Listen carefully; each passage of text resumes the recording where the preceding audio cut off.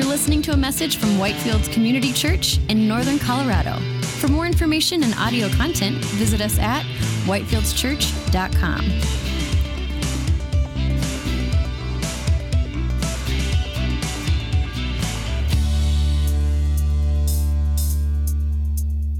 Lord, thank you for your word. And as we turn our attention to it, Lord, we want to do so in just a sense of surrender, a sense of worship, Lord, asking that by your Spirit you would work in our lives and that you would transform us. So, Lord, help us that we would receive your words and be responsive to them. In Jesus' name, amen.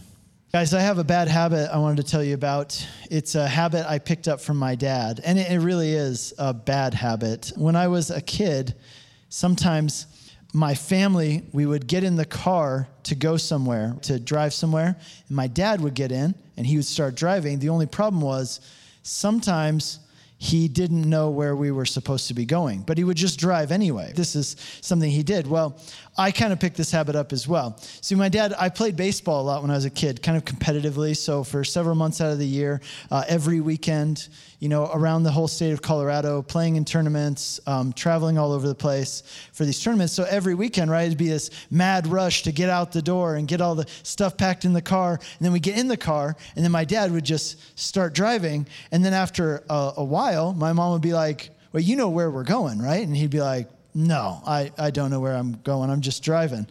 And, that wasn't usually a problem until we got out of the neighborhood, right? Because you don't necessarily need to know where you're going just to drive out of the neighborhood. But once you reach an intersection or a crossroads where you have to choose a direction and commit, right, then it can be pretty precarious. It can really lead you in the wrong way because maybe you need to go south, but you turn west, and it can lead you way off course. So that had happened sometimes. You know what else would happen? Sometimes he would get lucky though, right? He would turn left and drive for several miles in that direction. And it turned out that was the direction we needed to go in. Even though he didn't know that, he just picked one and it happened to be right. But most of the time, this habit of going without knowing the destination, where we were trying to get to, it just resulted in a lot of frustration, a lot of wasted time, and a lot of wasted gas. And it drove my mom crazy, and now I do it, and it drives my wife crazy. Well, listen, there are a lot of people who approach life in the same way, aren't there? Don't you think? They're just going, right? They just get in the car of life, so to say, and they just start going. But they don't know where they're going. They don't know how to get there. They're just going, right? And I think that describes our times that we live in, and even some of us sometimes, if we look at our lives, we're going 100 miles an hour, like as fast as we can, doing all this stuff. But we have no idea where we're trying to get to, where we're going. There's no destination in mind. And what's the result? The result is a lot of wasted time, a lot of wasted energy, and in many cases, you end up finding yourself in places where you never wanted to be. So what's the alternative? Well, the alternative is to start with your destination in mind, to begin by knowing where you want to end up, where you want this journey to end. Over the past few weeks, we've been looking at two people, and their lives are very much intertwined. One is King Ahab, and the other one is the prophet Elijah. Now, in our study today, we're going to see the end of both of their lives, and we're going to see the legacies that they both left behind. And as we do that, we want to consider our own lives so that rather than just going and doing things, we know, first of all, what's the destination? Where are we trying to get to? And start with that destination in mind so that our destination can determine the way that we live today. Okay, the title of today's message is The Legacy of Your Life. The legacy of your life. And what we're going to see in this message is this. The end of your life is inevitable, but the decisions you make today can have an impact for eternity. Every week I've been giving you a sentence, and then that sentence functions as our outline for studying the passage. But I'd love it if you'd write that sentence down, memorize it, take a photo of it, whatever you got to do. There's some note cards in the pockets in front of you. Feel free to take notes with those, some pens there. And why I like this is because, how many times does someone ask you after church, what'd you guys talk about at church? And you're like, I don't know, probably the Bible or something, right? And even me, right? I'm the pastor. I was the one doing the talking. It helps us to have this sentence so that later on today, when somebody asks you, what'd you guys talk about at church today? You're going to tell them, 2 Kings 1 and 2. And here's what we talked about. The end of your life is inevitable, but the decisions you make today can have an impact for eternity. So let's take that sentence. Let's break it down. Let's study this passage. 2 Kings chapter 1, verse 1 says, after the death of Ahab, Moab rebelled against Israel. King Ahab, we've been looking at his life for the past several weeks at the end of 1 Kings. He ruled over Israel for 22 years. And as we've seen, he was a truly wicked person. He introduced a form of idolatry into Israel that included the shedding of human blood. It included making human sacrifices, even human baby sacrifices, sacrificing children. He was a wicked person, and he even persecuted and killed the prophets of God. But in due time, as always is the case, Ahab died. His life came to an end. And Ahab's son, Ahaziah, took over for him, succeeded him as the king of Israel. We're told in 1 Kings, so the previous chapter, last chapter of 1 Kings, we're given a summary of Ahaziah's life. Here's what it says. Ahaziah did what was evil in the sight of the Lord. And he walked in the way of his father and in the way of his mother and in the way of Jeroboam, the son of Nebat, who made Israel to sin. He served Baal and worshiped him and provoked the Lord, the God of Israel, to anger in every way that his father had done. So here we see the legacy of King Ahab's life. The legacy of King Ahab's life. His life was lived in idolatry, in rebellion against God, and that continued as a legacy through his son, and it affected many people for multiple generations there in Israel. Just as we see the end of King Ahab's life here in chapter 1 of 2 Kings, we're also going to see in chapter 2 today the end of the life of the prophet Elijah. So these two men's lives, they kind of parallel each other and they're intertwined. And here in these two chapters, we see the end of both their lives. But you know what else we see? We also see the legacy of both of their lives as well. And what this forces us to think about, what it confronts us with, is this fact. The end of your life is inevitable. The day is coming when your life will end. Guys, I don't know if you've seen the statistics on death. They're not very encouraging. 10 out of 10, somewhere around 100%. I'm not good at math. Maybe you are, but I think that's what it adds up to. Listen, I've talked to people and they've said, oh, Nick, don't bum me out with this death stuff. Sunday morning, tell me something happy. I came here to be encouraged. Don't remind me that I'm going to die one day. Well, I want you to know this. People say, oh, I just want to live my life. I don't want to think about the fact that I'm going to die. I want to tell you this. Facing the reality of the limitations of your life, the fact that you are mortal, that you will die, that is one of the best things you can possibly do. And here's why. Because it changes the way you live here and now. It changes the way you approach life. It changes what you value, how you spend your time, the kind of things you care about and get stressed out about or don't get stressed out about. Well, listen, after King Ahab died, Moab rebelled. That's what we read. The region of Moab is in modern-day Jordan, and Israel had actually controlled Moab. The land of Moab was part of the ruling area of the king of Israel ever since the time of King David. But in the time of Ahaziah, Moab rebelled against Israel and they lost control of Moab. Now, the reason this is significant is because this is a sign of the fact that Israel is declining as a nation in influence, in power, etc. During the time of David and the time of King Solomon, Israel was on the up and up. They were becoming more and more powerful, influential, wealthy. But ever since Solomon turned away from the Lord and embraced idolatry and led the nation into idolatry, we've seen this steady decline. And this is another sign of the decline. They lose control over the region of Moab. Well, listen, not only was the nation of Israel falling apart during this time, but the king of Israel was kind of falling apart at this time as well. Look at verse 2.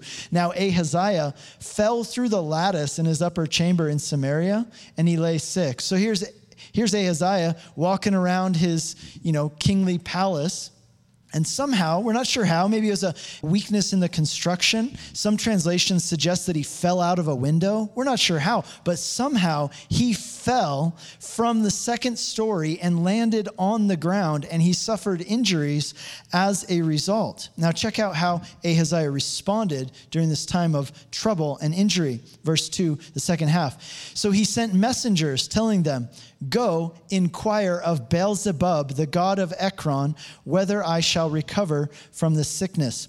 Beelzebub was a form, a local manifestation or local styling of the pagan god Baal, who we've been talking about over the past several weeks. And actually the name Beelzebub, it means the Lord of the Flies. The Lord of the Flies. Why? Because when sacrifices were made, remember they're making sacrifices with human blood, with human bodies. And as these sacrifices, the remains of these sacrifices would stay on the altar, it would create this horrible stench and it would attract flies. And so when all these flies showed up on these disgusting altars, they said, "Oh, look, there's Beelzebub showing up in the flies. All the flies worship him. He's the Lord of the Flies." Now, by the time of Jesus, this name Beelzebub, it came to be synonymous with Satan, because the Jewish people looked at this and they looked back in this and they said that was pure evil, satanically inspired evil. And so they started using the name Beelzebub as a synonym for Satan. Well, in Ahaziah's trouble, understand, rather than turning to the Lord, he turns to Beelzebub. Verse 3, but the angel of the Lord said to Elijah the Tishbite, "Arise, go up to meet the messengers of the king of Samaria, and say to them, is it because there's no God in Israel that you're going to inquire of Beelzebub, the god of Ekron? Now therefore, thus says the Lord, you shall not come down from the bed to which you have gone up, but you shall surely die." So Elijah went. Okay, so God tells Elijah, go and intercept the messengers of Ahaziah. They're going to consult with a pagan priest to ask if Ahaziah is going to recover from these injuries he sustained during this fall. So God says, I want you to go and intercept them, and instead you give them this message. You go and you tell them, the Lord, the God of Israel, the true and living God, he'll give you an answer to your question. Do you want to know the answer? Are you going to survive? The answer is no, Ahaziah, you are not going to survive. Your condition is fatal. You're going to die. And so I want you to understand this before we go on. This message to King Ahaziah, this was truly the mercy of God to King Ahaziah to tell him this. And here's why. Something we see throughout the Bible is that false prophets at this time in the ancient world, false prophets had this tendency to tell people a positive message. Rather than, in some cases, it wasn't always true, right? We see this over and over in the Bible. The false prophet gives a false message, and oftentimes that false message is a message of false hope. So what would have happened is Ahaziah's messengers go to the prophets of Beelzebub and they say, hey, is Ahaziah going to recover from this fall? And they would have said, oh yeah, you betcha. He's going to be great. He's going to make a great recovery and have a happy life. And they would have all said, oh, that makes us feel good to know that. It would have gone back, hey, all good news. And then Ahaziah would have died. So here's what happens. In his mercy, God says, no. Before that happens, before he goes and gets the happy message, which isn't true, I want you to intercept them and make sure that they understand the truth. He is going to die. This is true. He is not going to recover. Understand, this message is a gift to King Ahaziah because he gets to know something that very few people get to know in their lifetime, and that is he gets to know the time of his death. He gets to know how much time he has before his life is over. He gets to know that this is his deathbed. That's a gift. I'll tell you why. Because Ahaziah has lived an ungodly life. And now here he is on his deathbed, and he has an opportunity right now, an opportunity to repent and ask forgiveness. God will show him mercy if he does. It's as if God is stretching out his hand one last time to Ahaziah and saying, Ahaziah, take my hand, receive my mercy, repent, and I will show you mercy and grace and forgive you. But Ahaziah, well, let's see how he responds. In verses 5 through 9, I'll kind of summarize it for you. The messengers come back and they say, well, we didn't get to the prophets of Beelzebub because this guy met us on the way and he told us that Yahweh said you're going to die. And he's like, Ahaziah's like, well, who was this guy? And they said, I don't know. He was wearing like fur and he was wearing a leather belt. It was quite the fashion statement. And Ahaziah's like, I know a guy who dresses like that. That's Elijah the Tishbite. And he's like, I hate that guy. He always tells me what I don't want to hear. So look at what happens in verse 9. Then the king sent to him a captain of 50 men with his 50. And he went up to Elijah, who was sitting on top of a hill, and said to him, O man of God, the king says, come down. So Ahaziah sends 50 soldiers to go arrest and execute Elijah. Now think about how ridiculous this is. Here's Ahaziah. He's on his deathbed. He's dying. And he spends his dying days, his dying moments, rather than getting right with God and settling his business with God, instead, he used his final days to try and kill someone who, again, it's like shooting the messenger. Elijah was just passing on the message of God, and Ahaziah is taking aim at him. Verse 10, but Elijah answered the captain of 50, if I am a man of God, let fire come down from heaven and consume you and your 50. And then fire came down from heaven and consumed him and the 50. So it's like, boom, lightning comes down, just wipes all these people out. They all die. Well, surely Ahaziah is going to see this sign. He's going to understand. God's telling him, Ahaziah, stop resisting me. Ahaziah, I'm calling you. I'm offering you grace. Surely Ahaziah is going to get the message, right? He's going to take the opportunity to get right with God before he dies. Verse 11.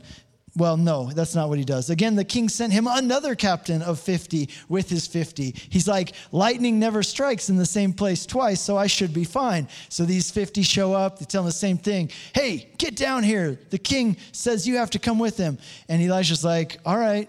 Boom, another lightning strike kills these in the same place, kills these next 50 guys. Now, of course, at this point, surely Ahaziah, he's going to stop resisting the Lord. He's going to humble himself before God because God is offering him, after all, mercy and grace. So what do you think Ahaziah did? Well, look at it in verse 13. Again, the king sent a third captain with 50 and his 50 men. But listen, this captain is smarter. He's actually learned something from the other two guys who died. And look what happens at the end of verse 13. The third captain of 50 went up, came and fell on his knees before Elijah and entreated him, O man of God, please let my life and the life of these 50 servants of yours be precious in your sight. So the third captain humbles himself before Elijah and asks for mercy, and he receives it. Now, this is exactly what Ahaziah needs to do when it comes to God. If Ahaziah would humble himself before God, he would receive mercy in the same way. This is a principle that's repeated throughout the Bible, that God resists the proud, but gives grace to the humble. Well, verse 15, look at what happens. Then the angel of the Lord said to Elijah, go down, do not be afraid of him. Go down with him. So he rose and went down with him to the king. So now in verse 16, Elijah meets King Ahaziah and talks to him face to face and speaks with him. And then Ahaziah dies. So listen, we don't know. Did Ahaziah have like a deathbed conversion? It seems to be implied that he did not. And what this brings us to is the second part of our sentence for this week, which is this. The end of your life is inevitable, but the decisions you make today can have an impact for eternity. Ahaziah died. His life here on earth ended. But listen, the end of Ahaziah's life here on earth, that was not the end of Ahaziah. Throughout the Bible, we see God wants us to understand this fact. The end of your life here on earth is not the end of you. At one point, your life here on earth will end, but you, your soul, who you are at your core, in your essence, will go on living. You know, this tent of your body, one day it will be wrapped up, it will be folded, it will be put away, it will cease to exist, but your soul will continue on living. Every one of us is going to spend eternity somewhere. The question is, where? God was so persistent with Ahaziah. Why? Because God cared about his soul. And Ahaziah's decision to ignore God's warnings, to reject God's offer, his invitation of mercy for his soul, these decisions, they impacted Ahaziah's destiny for all of eternity. Chapter 2, verse 1 says this, Now when the Lord was about to take up Elijah to heaven. Well, let's just stop a minute and let's talk about that. Let's talk about heaven. Throughout the Bible, we're told that heaven and hell are real, and not everyone goes to heaven. Heaven and hell are real, and not everyone goes to heaven. In contrast to Ahab and Ahaziah, in chapter 2, we're now turning our attention to Elijah and the end of Elijah's life and Elijah's legacy that he leaves behind. God had told Elijah back in chapter 19 when he was in the desert that a man named Elisha would be his successor and carry on his ministry. Now we're going to see that day has come when Elijah is going to step aside and Elisha is going to succeed him in his ministry as prophet. It's a bit unfortunate that their names are so similar. So just stick with me, okay? Elijah with a J, he's the older prophet who's going away. Elisha, he's the younger prophet who's going to stay and take over. In verses 2 through 8, I'll summarize what happens for you. It's an interesting thing that happens. Elijah and Elisha are walking. Now, Elisha knows this is the day when Elijah is going to be caught up to heaven and he's going to take over for him. But Elijah does this weird thing with Elisha where he says, hey, let's go to Gilgal. So they go. And then they get to Gilgal. And then Elijah says to him, all right, so you stay here in Gilgal and I'm going to go to Jericho. And Elisha's like, no, you're not. I'm coming with you. So he follows him to Jericho. Okay, then they get to Jericho, and he's like, Elijah, the older prophet, he's like, okay, now you stay here, and I'm going to go to the river Jordan. And you just hang out here. You don't have to come with me. And Elisha's like, no, I'm coming with you. What's going on here? It seems like he's trying to shake him off or trying to lose him or something, right? What's he doing? Well, what Elijah, the older prophet, is doing is he's testing Elisha's commitment. You see, being a prophet was not a walk in the park. It was a hard life. It involved poverty, people wanting to kill you all the time. It was not an easy life to live. And Elisha needed to be truly committed, truly believe that this is what God called him to do and be all in 100% if he was going to take this role. And so what Elijah's doing is he's giving Elisha a couple opportunities to get off the hook, right? To just exit and quit now before he gets into this if he's not really committed to doing this. Well, Elisha shows he is committed, and he goes with Elijah all the way down to the Jordan River where this is going to take place. Now, in verse 7, it tells us that from Jericho there, which, by the way, is very close to the Jordan River, all these prophets, these other prophets, 50 other prophets, they walk out to the Jordan River just to watch from a distance what's going to happen. And in verse 8, it says, Elijah took his cloak and rolled it up, and he struck the water. And the water was parted on one side and to the other, so the two of them could cross over on dry ground. Verse 9, when they crossed over, Elijah said to Elisha, ask what I shall do for you, because before I am taken from you. And Elisha said, please let there be a double portion of your spirit on me. Listen, Elisha not only was committed to taking over Elijah's ministry, but he desired that God would do even greater things through him than God had done through Elijah. That's a noble thing, guys. It's a noble thing to want God to work through your life. And here's what's really interesting. He says, give me a double portion. Over the next several chapters here in 2 Kings, that's exactly what we're going to see. Elisha ends up doing exactly twice the number of miracles that Elijah did during his life. Now in verse 11, it says that we read how chariots of fire came and they separated Elijah and Elisha down by the river. And Elijah was caught up to heaven in a whirlwind. He's one of only a handful of people in the Bible who never tasted death, but was taken straight up into heaven. And tells us in verses 12 and verse 13 that after Elijah was taken up, his cloak, also called his mantle that he wore, it remained there. It fell on the ground. And so Elisha, the younger prophet, he rips up his own clothes and he puts on the cloak or the mantle of Elijah. And that mantle, what it represents his authority and his anointing from God. And so Elisha officially succeeds Elijah as this key prophet. Okay, so that's the story. I want you now to just think with me for a few minutes. Think about this contrast between Ahab and Elijah. Ahab and Elijah, here as we see the end of their lives. Their lives both ended but Elijah goes to heaven. Their lives both end. They both leave a legacy. But Ahab's legacy is one of idolatry and rebellion against God, which leads to destruction for himself and for other people. Elijah, on the other hand, his legacy is one of serving God, speaking up against evil, of inviting people back into relationship with God and offering mercy and grace through this relationship with God. And I just want to encourage you as we think about the end of their lives and the legacies they left behind, I want you to ask yourself this question. Maybe write it down. Think about it throughout this week. What will be the legacy of your life? What will be the legacy of your life? When you're gone, what is going to live on past your life as a result of the ways that you've lived and the things that you've done?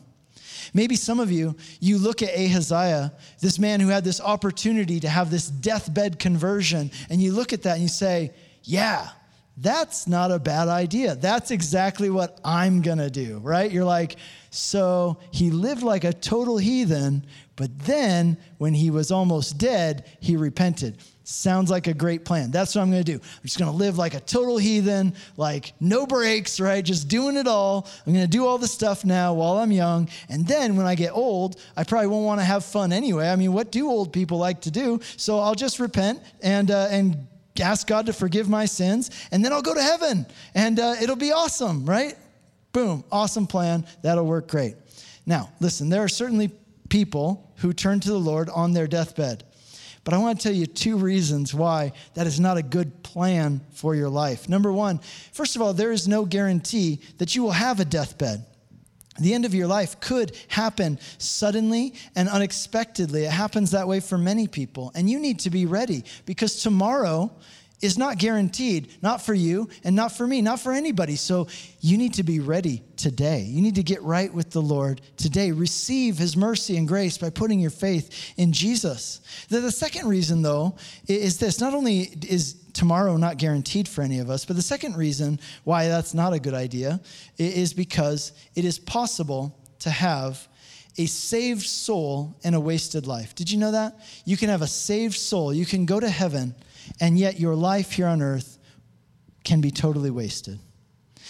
Jesus told a parable about this. It's called the parable of the dishonest steward. It's found in the Gospel of Luke, chapter 16. It's sometimes considered one of Jesus' more confusing parables, but hopefully I can bring some clarity to it for you today. Here's how the parable goes. Jesus says, once there was a rich man who had a manager. Now understand what this manager is.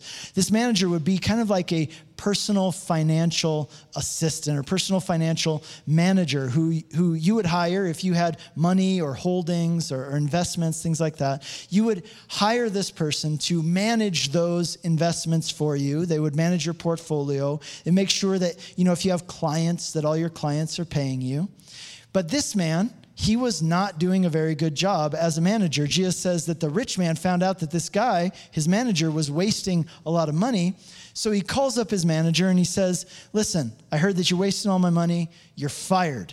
I want you out of the building by the end of the day. Pack up your desk. You're out of there. Be gone by the end of the day. So this financial manager, he realizes he's got only until the end of the day in his current position. He's just been fired. He's got to wrap up his business and get out of there. Right? So the question is, what's he going to do in this little window of time while he's still in this position?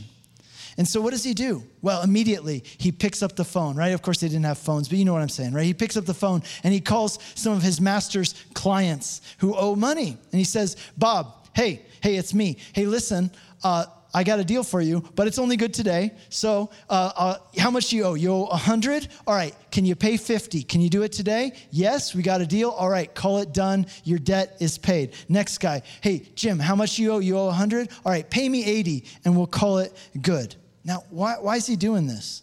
Well, why? Because people love getting big fat discounts. And you know what else people love? They love people who give them big fat discounts, right? And so later on, he's counting that, look, I've only in this job until the sun sets today, and then I'm out. I'm fired. I'm not going to be in this job anymore. So I'm hoping that by giving these people these discounts, in a couple of weeks, when I need a new job, when I need a place to live, I'm going to be able to call up these people and be like, hey, remember how I gave you that discount a few weeks ago? Well, now I need some help, and maybe you can help me out, right? So he's trying to prepare for the inevitable future which is facing him by using the things that he has as his resources in this short window of time right here and right now. And Jesus looks at that and he says, that guy was smart. And we can learn a lot from what that guy did on his last day at work when it comes to how we live our lives. Now, what do we learn from this parable? I'll quickly give you 3 things we learn from this parable. First thing we learn is that you are a steward. You are a steward. A steward is someone who has been entrusted with something that is not their own, but it is of great value.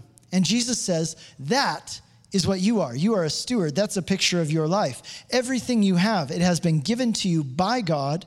It has been given to you for a short time. And one day, you're going to give account to God of what you did with what he gave you. Now listen, guys, God has given you a lot of things.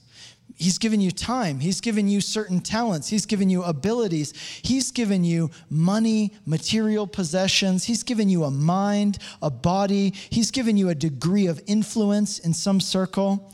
And you are to think of those things as things that you steward. You are a steward of those things. You have been entrusted by God with those things for a short time and for a purpose. Okay, so that's the first thing. You're a steward. The next thing is think about your next station. Think about your next station.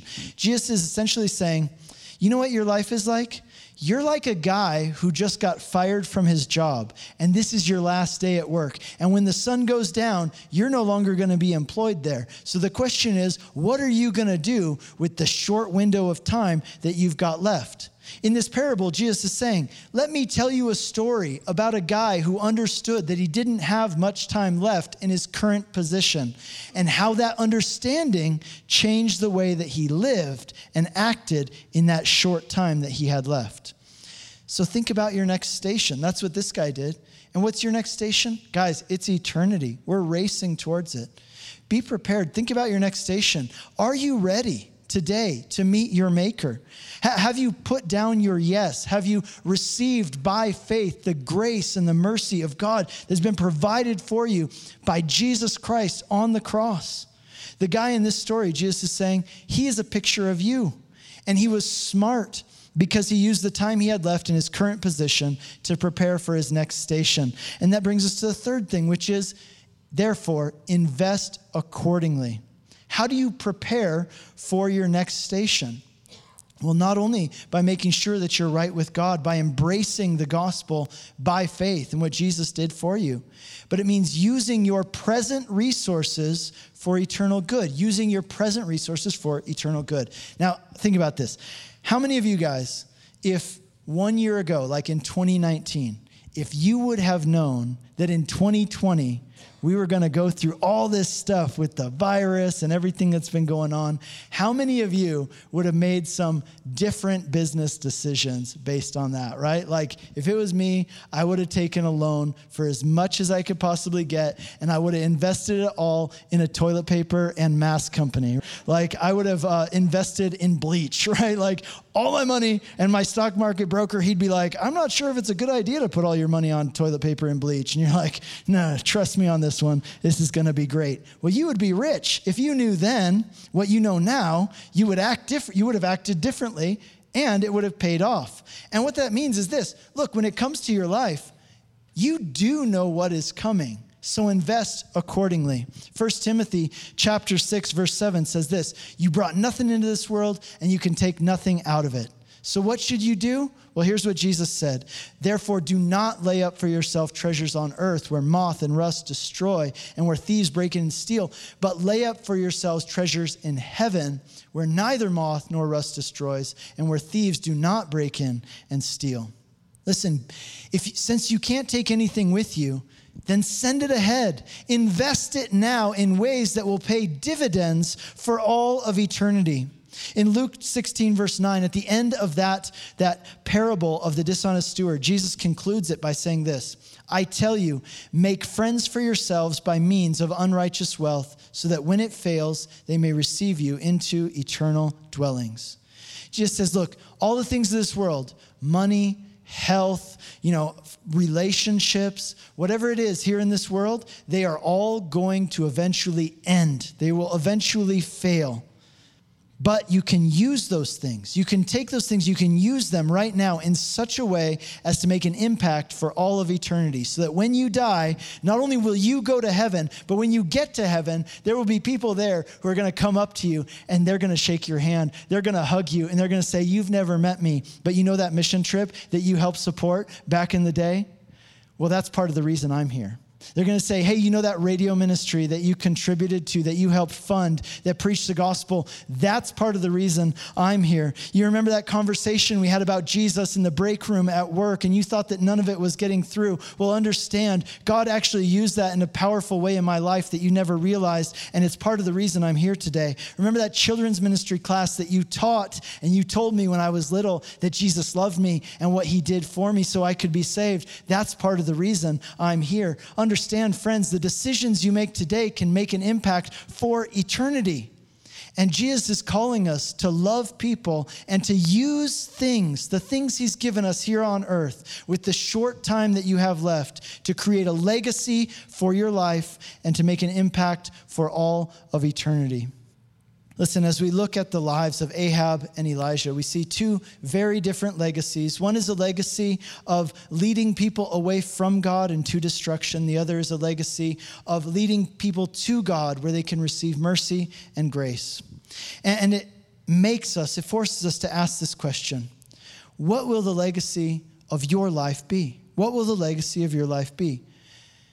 The end of your life is inevitable. But the decisions you make today can make an impact for all of eternity. So begin with your destination in mind. Begin with your destination in mind. The ultimate example of this is found in Jesus. Jesus came to us in order to do for us what we could not do for ourselves. We've all sinned. We've fallen short of God's glory. Not only have we fallen short of God's standards, you know what? None of us have even lived up to even our own standards of what we think is right and wrong and what other people should do, much less God's perfect standard. It should be very clear to us. We have fallen short in so many ways. But the good news of the gospel is that Jesus came. The Almighty God, he left his heavenly throne. He gave up a crown of glory and traded it for a crown of thorns. Why? He came and he walked among us. He became one of us. And he lived that perfect life that we should have lived but could not live. He lived it for us on our behalf. He died a sacrificial death in your place, on your behalf, to take the penalty for your sins so that you could be forgiven, so that you could be made right before God. And he defeated death so that when your earthly life is over, you could have life for eternity. And the question for you and me is this: in light of what Jesus has done, how should we respond? How should we respond? There are many right answers to that, guys. We should respond with joy. We should respond in hope. We should respond as we're about to by worshiping him. As you go through this week, you respond by trusting in him and looking to him. But listen, this hope that we have in Jesus, it sets us free. It sets us free to invest our earthly lives and resources in a way that makes an impact for all of eternity. Jesus did that for us, and we get to respond by doing that on a smaller level for the lives of other people. Lord, we thank you for your goodness and grace. Lord, thank you that you gave your life for us. Lord, you did for us what we could not do, both in your life, in your death, Lord, in your resurrection. And Lord, thank you for the hope that we have in you, Jesus. Lord, we think about Ahaziah, and we see this man, and he just keeps hardening his heart against you, Lord. I pray for anyone in here today who's struggling in that way. Perhaps they're struggling with just the sense of not wanting to surrender their life to you. Lord, as we look at Ahaziah and we think, wow, why is he doing that? It doesn't make any sense. Lord, I pray that by your Spirit, you would do that work of removing hard hearts, and Lord, replacing them with hearts of flesh. Lord, do that work of regeneration in people's hearts and lives who need it right now, we ask. And Lord, as we think about what you did for us, Jesus, how you lived your life in a way that changed our eternal destiny, Lord, may we respond in that same way. May we leave a legacy of following you and leading other people to you. Lord, by your Spirit, enable us to do that, we ask. You've been listening to a message from Whitefields Community Church in Northern Colorado. For more information and audio content, visit us at whitefieldschurch.com.